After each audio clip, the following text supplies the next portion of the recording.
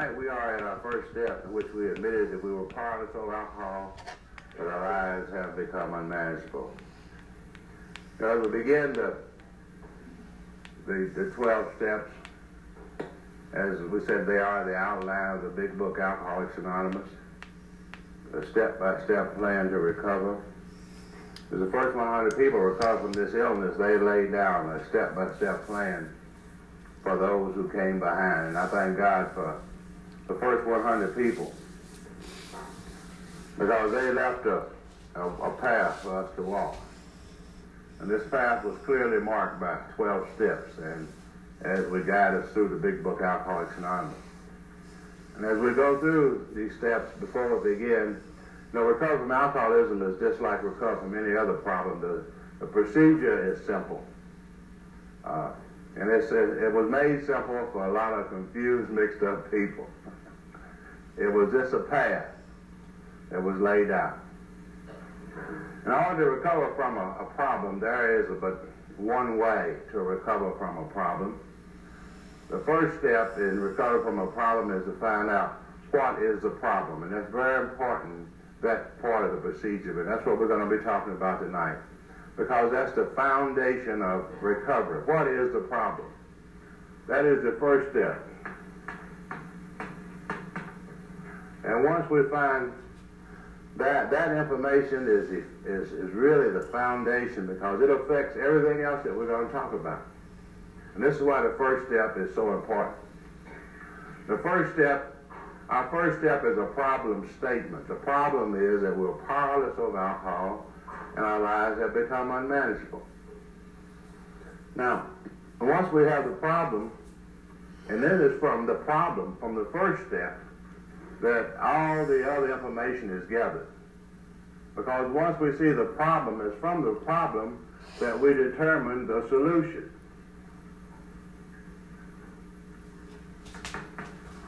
Which is the second step. Now we're going to understand the problem really is powerless. And if the problem is powerless, then the solution would be power.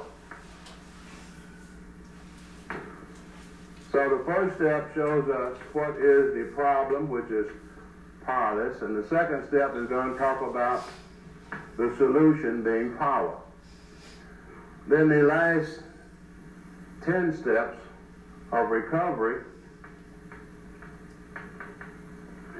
is simply a plan to find that power. Steps 3 through 12 will show us how to find that power which will solve the problem. But we can see how important the first step is, because if we don't have the first step, if we don't understand the problem correctly, the solution will be wrong, and the planned program of action will be wrong. So the foundation of the whole thing is, what is the problem? And this is the first step. Alcohol has been a problem since the beginning of time. It's the oldest known drug used by mankind in the world, and alcohol is a drug. And in the beginning, certain people, we always wonder, there's a lot of stories on how this all began. I remember one, I guess, as good as any other, about how this caveman was in his cave one day, he had some grapes. And he was storing his grapes in the back of the cave, and he just loved grapes. And while he was doing that, a big fat hog run by his door, and he said, boy, I'd like to have some barbecue in place of these grapes. So he just run off, and he dropped what he was doing and started chasing this hog, and with the tools and the weapons he had of his day, time he caught up with the hog and did the killing job and dressed him and got him back. It was a few days. When he got back to his cave, his grapes had gotten sour and spoiled. And he was so hungry, he just went over and got a big handful of the juice and put it up to his mouth, and something magic happened to him. Bang, He probably said, I ain't going to waste no more of them damn grapes. I found something here.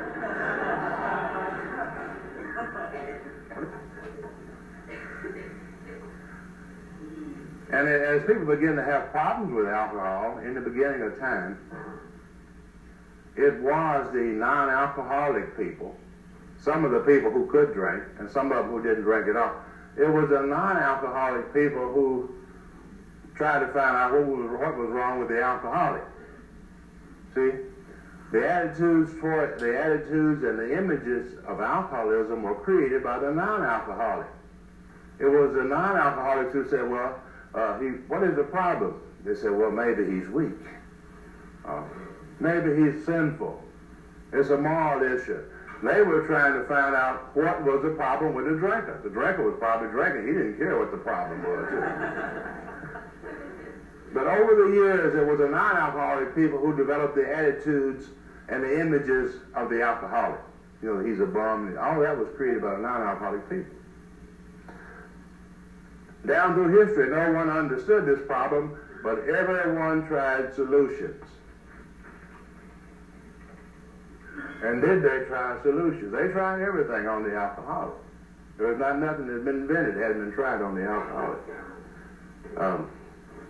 But no one understood this. In the beginning of time, we go all the way back to the book of books, and this was the earliest description of alcoholism was Solomon. I love this in Proverbs. It's one of my favorite things.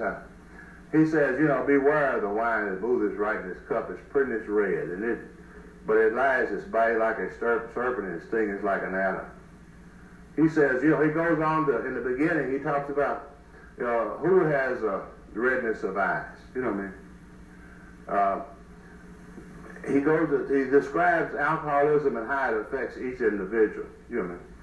And he said, you will be as one who lies down in the midst of a sea. You know, you sway around a lot.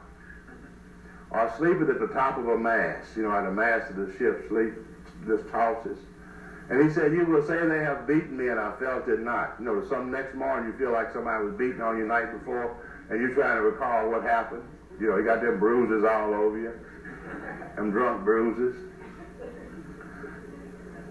And then he says, you know, he sure knew some of us fellas because he said, thine eyes shall behold strange women. And this was Solomon thousands of years ago. It seemed like they were just like us. And our heart will utter perverse things. You'll say a lot of things you don't want to say.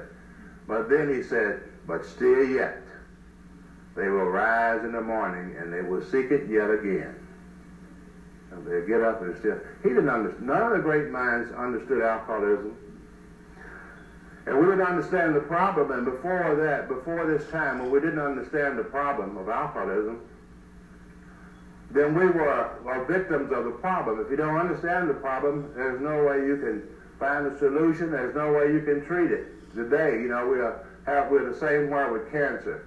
You know, we don't have a solution for cancer, and we don't have a treatment for cancer because we don't understand it. What is the problem? Once the researchers are trying to find out what is the problem of cancer, the solution probably already exists, and then we'll know what to do. Before 1935, we didn't understand alcoholism. And this wasn't the first time. You know, this information came to the world many years ago. Just recently, I was just enthused with looking how God has worked in this world, in the lives of alcoholics. I think it was early in 1787, there was a psychiatrist, a doctor in this country who said alcoholism was a disease. He was the first person to say that. He really couldn't describe it too well, but this went unheeded. Didn't anybody pay attention to him? Later on in 1812, the temperance movement began in this country because alcohol was a problem in this country. Alcohol has always been a problem in America since the beginning of time. They say when the Mayflower came over, when it landed, most of the cargo was booze. It's been a problem, and people were dying. And they went to do something about get people to cut down on their drinking and temper their drinking. They didn't understand the problem, but they began some effort. And it's amazing the success they had. As we look back on it, these temperance movements had about 1/3 of the population signed a pledge not to drink. 1/3 of the population in this country at that time. But it failed. Later on, you know, the Washingtonian movement began. And the Washingtonians were, as this movement, it was a bunch of people sitting around a tavern one night, alcoholics probably. And there was a temperance movement temperance movement was having a meeting down the street. And this was in Chase's Tavern in Baltimore, Maryland, in 1840. There were 6 alcoholics sitting around the table. And they went to this meeting, and they went down there to ingest, you know, to make fun of the people or to see what they were doing.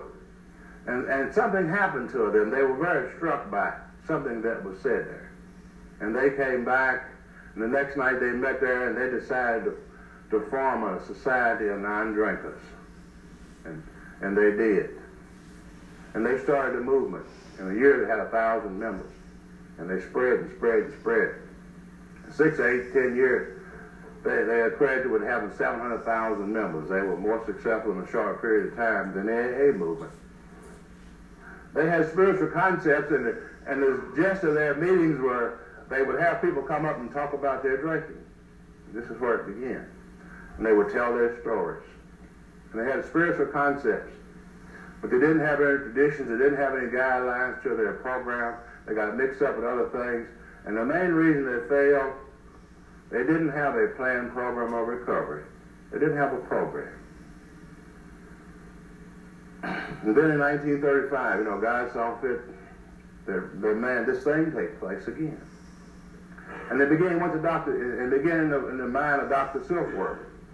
You know, Dr. Silkworth was at Towns Hospital. He had went there to take a job because he couldn't find another one. He wanted a job, and he took a job at the Towns Hospital for $40 a week. Dr. Silkworth didn't plan to do all this. He didn't plan to work with, no doctor plans to work with alcoholics. By the way, they don't really like to work with alcoholics. In fact, they say alcoholics don't do what you tell them, which is true.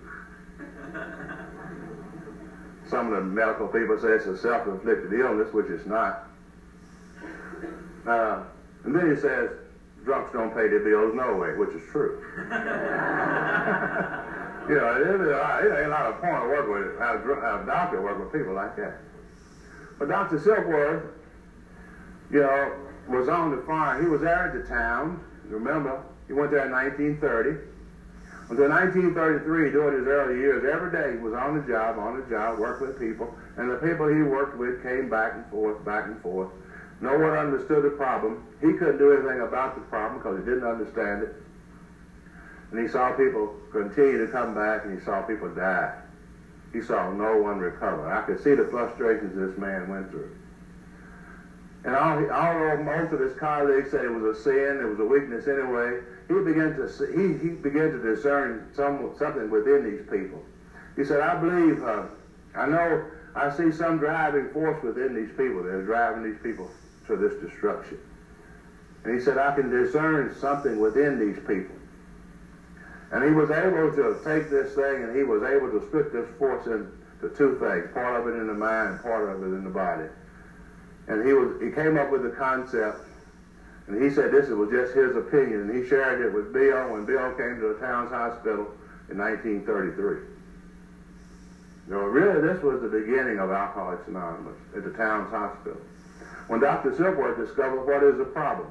And I think we're very blessed as alcoholics tonight.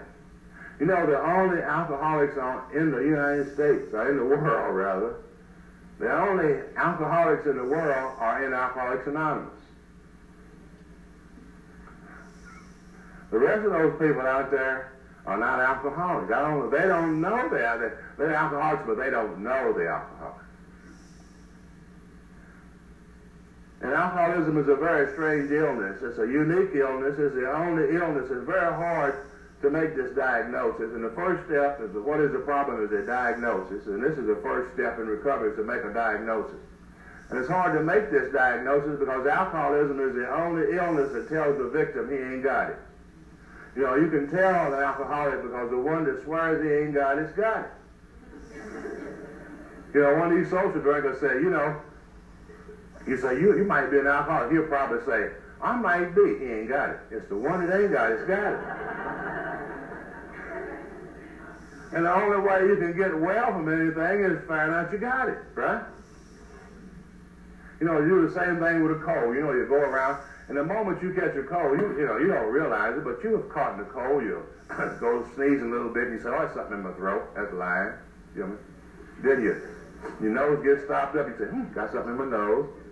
My eyes get running, I got something in my eyes, you know. And so you deny long, and finally, you know, you keep on saying, hell, I'm catching a cold. That's the moment you can start taking some medicine. See what I mean? See, we do that we do that. And so the first step is, what is the problem? And I, as an alcoholic, in my experience with alcoholism, you know, I did not know I was an alcoholic. I didn't even know what an alcoholic was, but I knew I wasn't one. That's smart, isn't it? You know, I'm not an alcoholic. Now, so the first step, and Dr. Silkworth told Bill, he said, first thing, he said, this is a disease. And I think the first thing, he said, Bill, he said, you're not sick, you're not sorry, you're not weak. He said, you have an illness. You have a disease. You know, words won't change our lives. Ideas is what changes our lives. And there's one bad thing about ideas. In order to convey them, you have to put them into words to transfer them from one mind to the other. And sometimes, you know, the idea gets mixed up in the word. The person gets the word, but he don't get the idea. So we have to be very careful that we get the idea. And disease is a self-explanatory word. It's real simple. You know, 9 out of 10 people who drink alcohol are at ease. We see them every day. Golly, I don't know much about it, but whatever they're doing, they're at ease with it. They take 1 or 2 drinks and walk around and shake on it. Might not take another one. Leave it and say, come back, give me a first one. That one got warm. Now, they're at ease with alcohol. No problem whatsoever. And one person over here, and that's me, he is dis. Now, dis means back from, away from. You know, if 9 people drink alcohol at ease and one of them is away from ease, then there is a condition that separates these people. Something causes this separation. And the disease is alcoholism. Alcoholism is a condition that separates people from the normal patterns of health.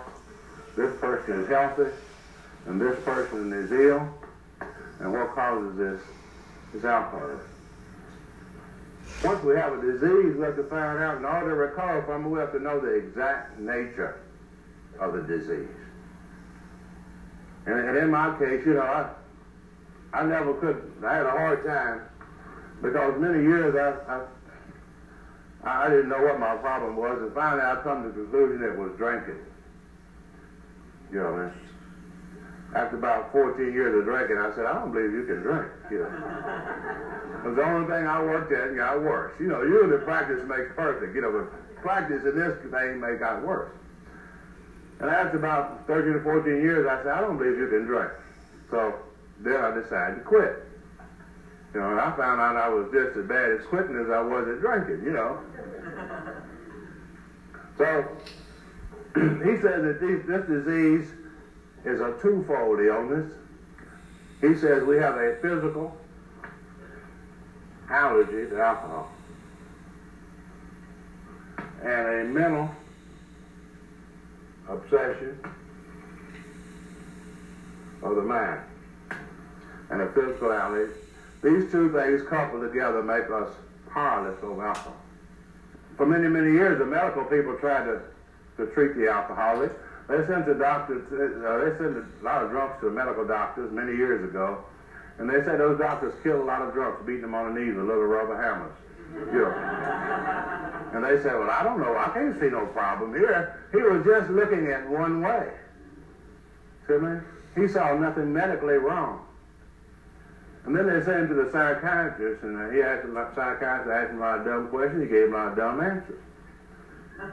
And he could not see, he looked at it just as a mental problem. But Dr. Silkworth was able to step back and look at it and see the picture. He said, I believe it is half and half. He says, I believe, and he begins to talk about the physical allergy to alcohol. You know, and he uses that word, and there's another word that transmits ideas. What is an allergy? You know, I had a lot of, you know, I could understand the word, but I really didn't convey, you know, how was I allergic to alcohol? You know, I didn't even know what it was. You know, we say an allergy is an abnormal reaction to a food or chemical substance. We have an abnormal reaction to alcohol. Now, it's pretty hard. You know, if you're an alcoholic and you have been for quite a few years, or 3 or 4 years, it don't take long. You get kind of used to that. Now, if you've been an alcoholic for quite a few years, or if you've been an alcoholic since you first started drinking, it is very difficult for you to understand that you're an abnormal drinker. See, we abnormal drinkers have been drinking abnormally for so long, and we've been drinking with some other abnormal drinkers, so abnormal is normal to us. How do you know you're abnormal? Oh, how much you drink? Oh, about like everybody else. Well, I'm sure glad I'm sure glad everybody else didn't drink like me. But so we have to really, to understand how you're an abnormal drinker, you have to first understand what is a normal drinker. I never looked at that. You know, they say normal so-called social drinkers, or whatever we want to call those people. So they take a drink of alcohol. Alcohol is a toxic drug. It actually can be poison to the system if you put enough into the system. So it's a poison. Now our bodies, we are marvelous mechanisms, mentally and physically. We're God's greatest creation. There's nothing on the earth like this human body that we all have, the mind and the body that we have. Now, once anything goes into the system, our body has a unique way of immediately diagnosing what it is we put in. And then it reacts chemically and produces certain enzymes or chemistries to handle whatever. If we put in a piece of steak, it says steak, right? And if we put in some sweet potatoes, it says sweet potatoes. You know, you can't fool the body. You can't put in sweet potatoes there. You know it's sweet potatoes. Whatever we put in, our body knows exactly what it is, and it signals certain organs in the body uniquely to act at whatever it was we put in it. And the average, when the social drinker, he puts alcohol into his system, it's a poison. His body recognizes it's a toxic poison. And he has certain chemistries, and he has a certain reaction to it. First thing they say to a normal social drinker, it makes him dizzy. One drink. He gets kind of dizzy. And that's a normal reaction to a drug like alcohol. And it says that it makes him so nauseous. A couple of drinks in his system, he gets kind of nauseous at the stomach. And after a while, he gets a sense of being out of control. Now, that's a normal reaction to alcohol. That's what happens when a normal social drinker takes a drink. Now, that didn't happen to me. I took a drink, I didn't get dizzy.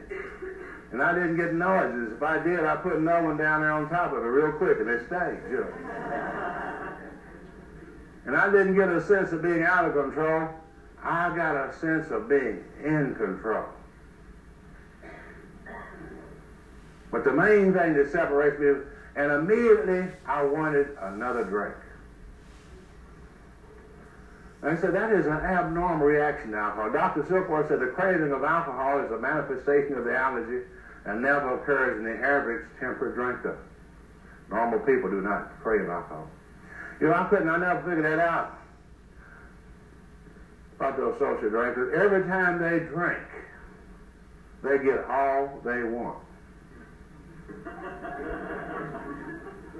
And I drank for 16 years, and I never remember one time saying, I got enough that night. I never did get enough.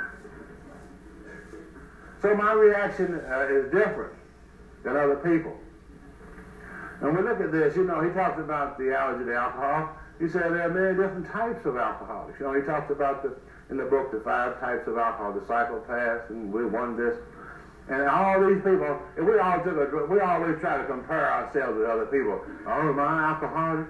Well, you hear somebody, well, he got 3 DWIs. I didn't get but 2. I don't believe I'm alcoholic.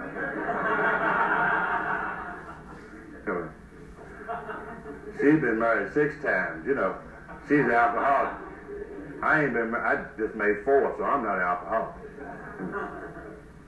And we go around comparing. This is not the way we do this.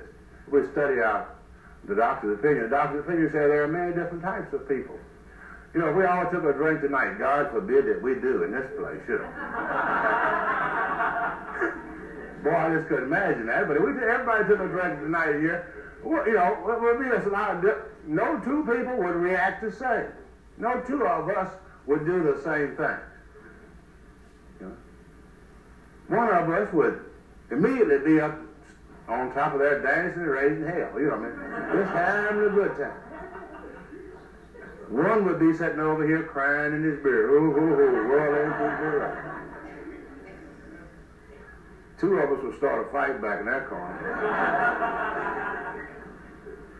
And 2 over here would be putting the make on each other. You know? No 2 of us would act out in behavior-wise and do the same thing. But all of us as alcoholics, we would not have but one thing that we would all do. Just one thing that we have in common. All of us would immediately want another drink. See? That's the one thing we have. We would all crave another drink, although we would act different. So, you know, we are abnormal drinkers. The doctor says the only thing that we suggest is entire abstinence. And this is all the doctor knew about at that time. And, you know, he didn't know anything about the breakdown of alcohol and the enzymes, because they hadn't really talked about that. But nowadays, you know, as we're learning more and more about the disease of alcoholism, and the things that we're learning are actually bringing out the doctor's opinion in 1935. You know, what is the normal reaction to alcohol? And he says that we'll take the 9 people who drink normally, and once they take a drink of alcohol, they put it into their system, and the body produces certain enzymes or chemicals to metabolize alcohol. When alcohol comes into the system, alcohol is a toxic substance. In other words, it can destroy the body. So the body has certain protective enzymes to attack alcohol in a normal drinker.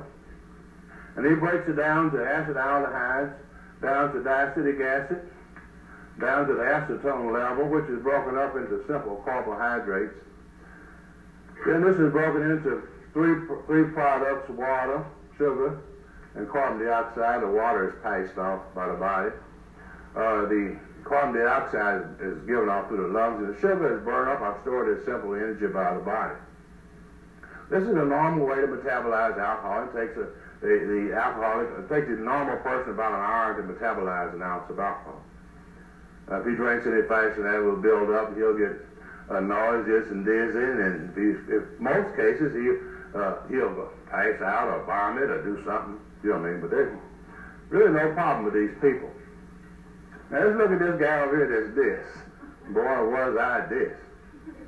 Now we put a drink of alcohol into our system. Our body recognizes it, but for some reason yet unknown, our body does not produce enough of these enzymes. As we compare these two, we don't produce these in a sufficient quantity or quality like the normal drinker. Just like some people are diabetic. They don't produce enough of insulin to break down sugar. The alcoholic doesn't produce enough of defensive chemistries against alcohol. So he breaks the alcohol down to the acetaldehyde, down to the diacetic acid, and gets it down to the acetone level, as far as he can go with it at that time. Later on, you know, as he will metabolize it out, but it stops at this point. And this is a real villain, because when this chemistry is made up, which is a byproduct of the alcohol, it gets with certain chemistries in the brain cavity, snatches the brain cavity, and it produces a physical craving for alcohol. You know, once we take a drink, it gets into this chemistry, and immediately we crave the next drink. Now, I think, he said this does not occur in the average temperate drinker.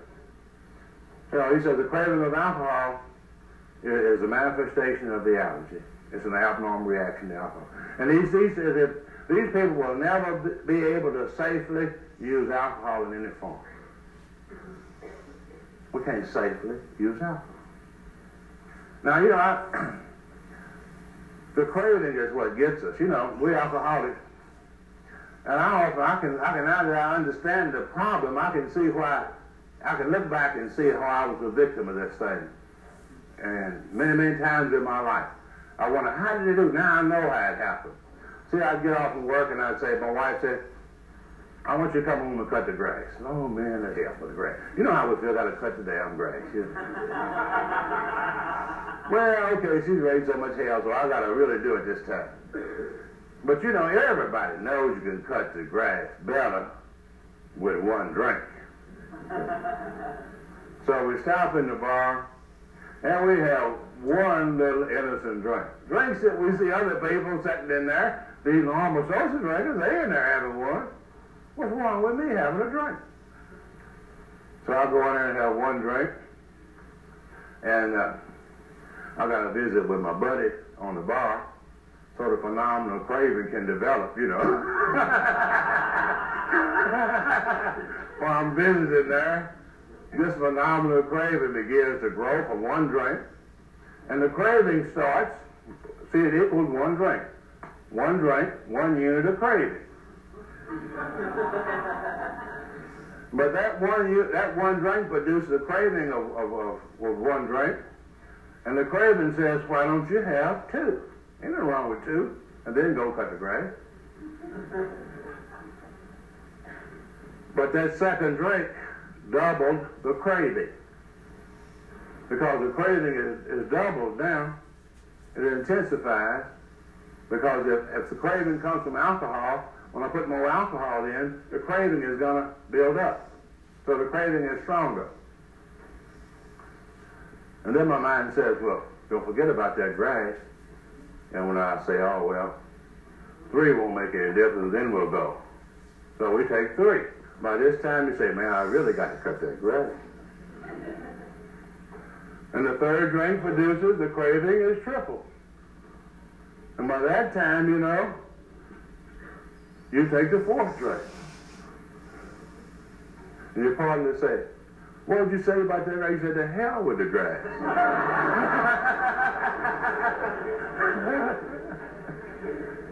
The more we drink, the more alcohol we put into our system, the craving gets stronger with each drink. So really we crave more after the 4th or 5th drink than we did after the very first drink. And the craving becomes beyond our control. We go through the well-known spree. We drink and drink and drink. And we have never, as an alcoholic, I remember my experience as an alcoholic. I never remember satisfying that phenomenon. I have never had enough to drink. I had too much. But I never experienced one time when I said, I got enough that time. I did. I never got enough. Now, so, and this will always happen. As an alcoholic, we know that this will always get worse. The chemical deficiency will never get any better. The older we get, even though we don't drink, the chemical deficiency gets worse. If you got the deficiency in your system, it will get worse with age, whether you drink or not.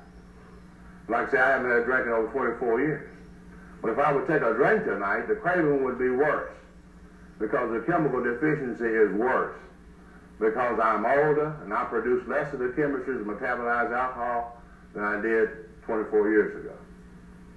And since there's no known way to treat this, but the doctor is simple. He said, it's simple. If you're allergic to alcohol and every time you take a drink you crave it, he said, don't take the first drink. And you will never experience the craving of alcohol. That's simple. So he said, these people can never drink safely. So because of this side, I can't drink safely.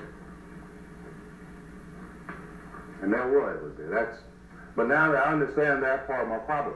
Dr. Silkworth says that later on, our book says rather, we should understand this. Every alcoholic should completely understand his illness. After all, if you're going to live with this, you need to understand what it is. But he says the main problem of the alcoholic sin is in his mind rather than his body. And although we need to know this, the main problem is in our mind. The main problem is, what makes me take the first drink? Why then do I take the first drink? He explains it, over here, and to illustrate it, that everybody has a very complex emotional life. We're going to be doing all our work in here. This is what we're going to recover from. We all have feelings. They're God-given things. We're not going to get rid of them. They're supposed to be in life. We have loneliness, we have fear, we have resentment, we have all this. There's anxieties. These are part of our human makeup. All people have problems with these. Now, we're not the only people on earth that have problems with their emotions. No one is free from this. They might look, a great friend of ours, he always say, we always go around comparing my insides with your outsides. He looks good outside, but they got them too. Now, they are the root of all human problems, and we see all sort of behavior problems in people as a result of these misdirected instincts. But we alcoholics, somewhere in the development of the alcoholic in his past life, he has these little emotional buildups. Dr. Silkworth describes this as we were restless, irritable, and discontent. I had these all my life. All it was natural to me. I didn't know I was sick. I was just naturally sick, I was always like this, Never really, I had some comfortable moments, but never really satisfied with me. Comparing myself with other people. Didn't fit in. These things just went with me constantly. And it was a problem. Other people, some people commit suicide, some people have nervous breakdowns. You don't ever see an alcoholic, he breaks down drunk. He knows. He finds another release for this. Somewhere along the line, while having one of these emotional buildups, while having one of these problems, he has the opportunity to drink, or it's a drinking occasion. And he noticed, while having a few drinks, that these few drinks depress his emotional level. And when I took a few drinks, he associated these two things together. I can now go out and talk to people. It depressed my fears. I don't feel inadequate anymore. I'm a good dancer. Golly, boy, I can dance now. I can talk to people. Or these few drinks become a solution. Now we have the combination, the problem and the solution. We've lived with this little old problem, and now, I don't have to do that no more. I have an answer to it. And we add these two things together. Put the big plus in there. And we add certain moods with chemicals. And we come in our heads, addiction means to add together certain moods with the chemical. And we find our answer. We said it. It's the only problem in which the answer becomes the problem.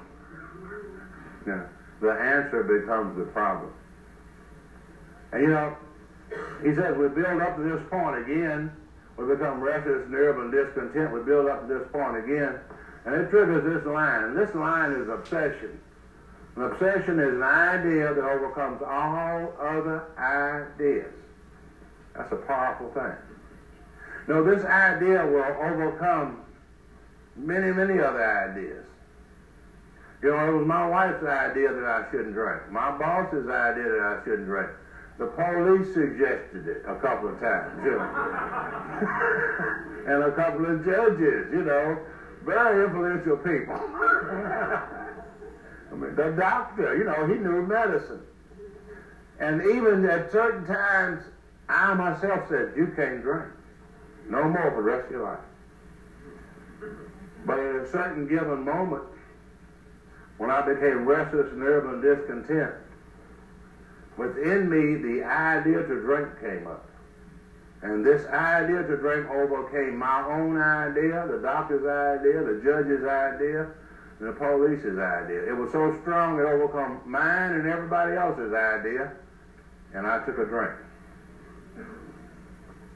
So when we build up there, we have no defense over this once this obsession is triggered.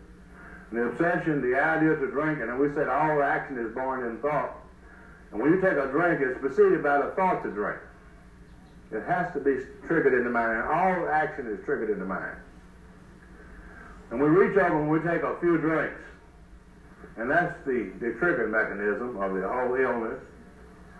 And this is where we're going to do all the work.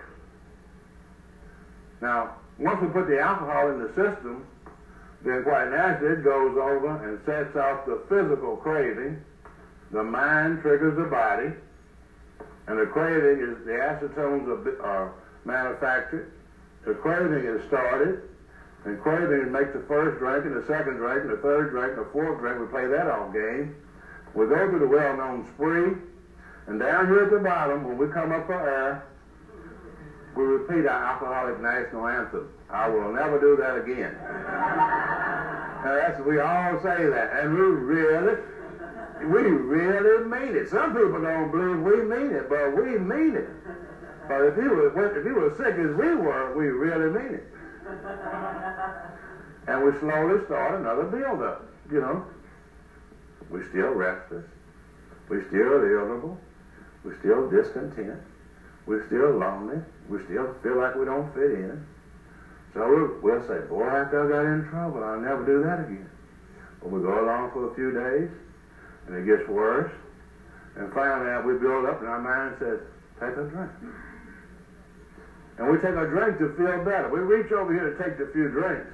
The few drinks do depress this. It does the job, son. It still makes us feel better, but it sets this thing off again. We feel better when we take the drink, yeah. But it sets off this circus in our life again.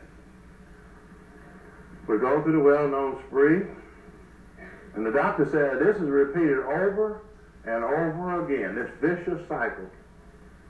And it kind of gets smaller each time as the years go by. The trap gets smaller and smaller. The mind is triggering the body, because the more the mind makes you take the first drink, the chemical deficiency gets worse over the years. The craving gets harder. As the craving gets harder, the drinking gets harder. As the drinking gets harder, then more emotional problems we got to take a drink to get over what we did over here. It's really, you know, it's like a tennis ball. It's like a tennis ball in a tennis match. Boom, boom, boom, boom. And there's the alcoholic in the middle, you know. When he settles down, somebody knocks him back over on the other side. And he says, I'm going to quit. So if we can't drink because of the body and can't quit because of the mind, and as long as we're playing this game, we can't quit taking the first drink. And if we can't drink because of the body and can't quit because of the mind, then the conclusion is simple. We are powerless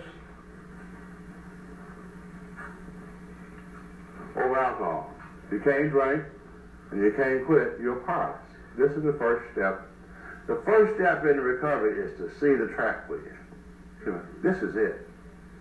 You know, it's been said many, many years ago, the solution is simple once we understand the problem. Once we understand the problem. And this was, you know, for many years I didn't understand this in my life. And thank God for Dr. Silkworth He gave it to Bill. The Bill gave it to the first 100. The first 100 to give it to other people. They put it in front of Big Book Alcoholics Anonymous. And today, 1.5 million people, alcoholics, have been able to understand their problem. This is the foundation of their recovery. Now, for many, many years, I couldn't understand. I see why I failed. I tried to control my drinking while drinking. I don't know if any of y'all did that. You know, I'm going to say just 3 and just 2 and just 4. And, you know, I tried to count them. And I never was successful at that because the craving. I realized that the craving got me. I didn't know what I was doing. You know, I mean, there's like a lot of people, you know, trying to treat themselves. And so for about, you know, a number of years, I said, well, after about of doing this constantly, I finally come to the conclusion after about 12, 13 years. I said, I don't believe you can drink. After all this trouble, you know, I said, you know, I heard 1,000 people said it. Finally, I said, you know, I don't believe you can drink. Every alcoholic's been there. So I said, well, just quit. Oh, yeah, that's obvious. That's the problem. If drinking is all it is, just quit. Okay. So I quit. And just quit. Didn't do anything about my life. See, I didn't understand this part. So ain't got nothing wrong with me. Just quit drinking. So I was still restless and ill and discontent. These pressures were built up on me. And I went for 9 months without taking that first drink. And I did did all the routines, you know, eat sweet, stay busy, and don't go to them places, and just be bored like hell, you know.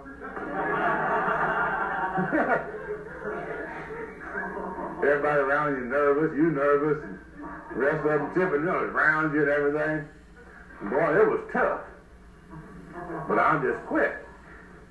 And I would build up, and the obsession to drink would come at me constantly. But when the alcoholic decides to do this, he gets his #1 weapon out. And when he means business, he messes around for a while, but finally he says, I'm through. And he means it. So he gets his #1 weapon out. He gets old Will. And he gets Will out, he means business. So I put old Will up there and I blocked him off for 9 months. And finally one morning my mind said, oh, it's all right. Willpower went out the window. And that little devil got through it. I took the drink and I was gone again. So, once Dr. Zilberg give us this, what is the problem?